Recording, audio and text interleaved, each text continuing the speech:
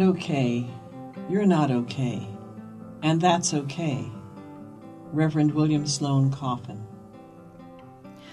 Margaret Fisher Squires is a psychotherapist who has shared her poetry largely through local readings with the Heart Rock Poetry Series, the Writers Guild at Bloomington, Indiana, and 5 Women Poets. She is perhaps the only person to have published a poem in the Blooming Foods Co-op newsletter. She is one of the contributors to the 5 Women Poets 2016 chapbook, Birds of a Feather. Welcome to The Poet's Weave. I'm Romaine Rubinis-Dorsey. Margaret, what poems have you brought for us today? Jigsaw. After the day's meetings and muddles, looming worries, avalanching emails, and predictable microwaved portions, I seek the sweep of dragon wings and the spires of elven palaces, printed on tiny cardboard shapes which provide their own entrancement. Remodeling. A loud slapping bang sounds outside, jerking us away from bedtime TV haze. We look questions at each other, get up and turn on the back porch light, stare into the wall of blackness that the light creates. Impossible to track the sound. It's a windy night, and we're remodeling.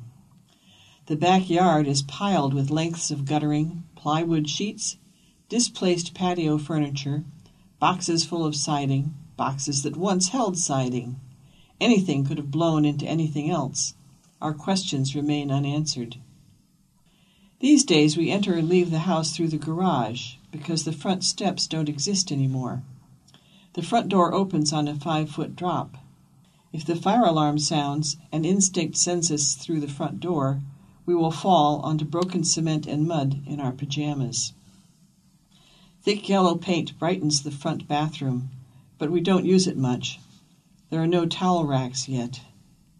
In a week or two, the builder will be ready to remodel the bathroom that opens off our bedroom. We'll have to shift everything, sleep in the living room. Easy to see why we put off all house repairs for the past 20 years. And yet, a score of people come to my psychotherapy practice every week, tearing down old walls, building new ones, changing all the entrances and exits, and determinedly rewiring switch after switch. Morning routine. Awakening, she scuffed into her slippers and donned her bathrobe, grateful to feel warm and wrapped in something ancient, maternal, and lasting. She padded through the living room and opened the front door. She let out a sigh that was half chuckle. Again, her friend's poems were strewn across the doormat, heaped up next to the newspaper. She brought them in, the newspaper and the poems. She set the newspaper on the kitchen table for later. One of the poems needed to be put in water.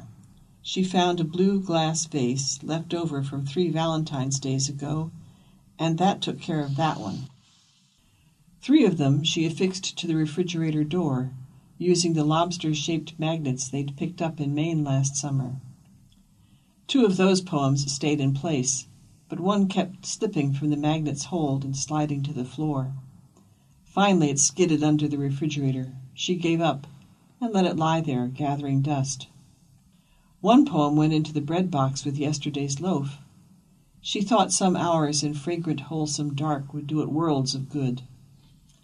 2 of the poems rolled and scuffled on the floor. Honestly, she thought, it's like having a litter of kittens wished on you. I'm really going to have to speak to her about this. But she couldn't see herself doing that. She separated the scufflers. One of them was satisfied with a saucer of milk. It settled down, lapping. As for the last poem, it curled up in her lap. As long as she kept rubbing its tummy with an idle finger, it allowed her to read the newspaper at last. Indianapolis Canal, or species-specific. The Canada geese and mallards paddling on the breeze-crinkled waves and the orange koi fish finning gently beneath the blue-green surface do not seem to have read the notice molded half an inch deep into the canal's concrete curb. No swimming.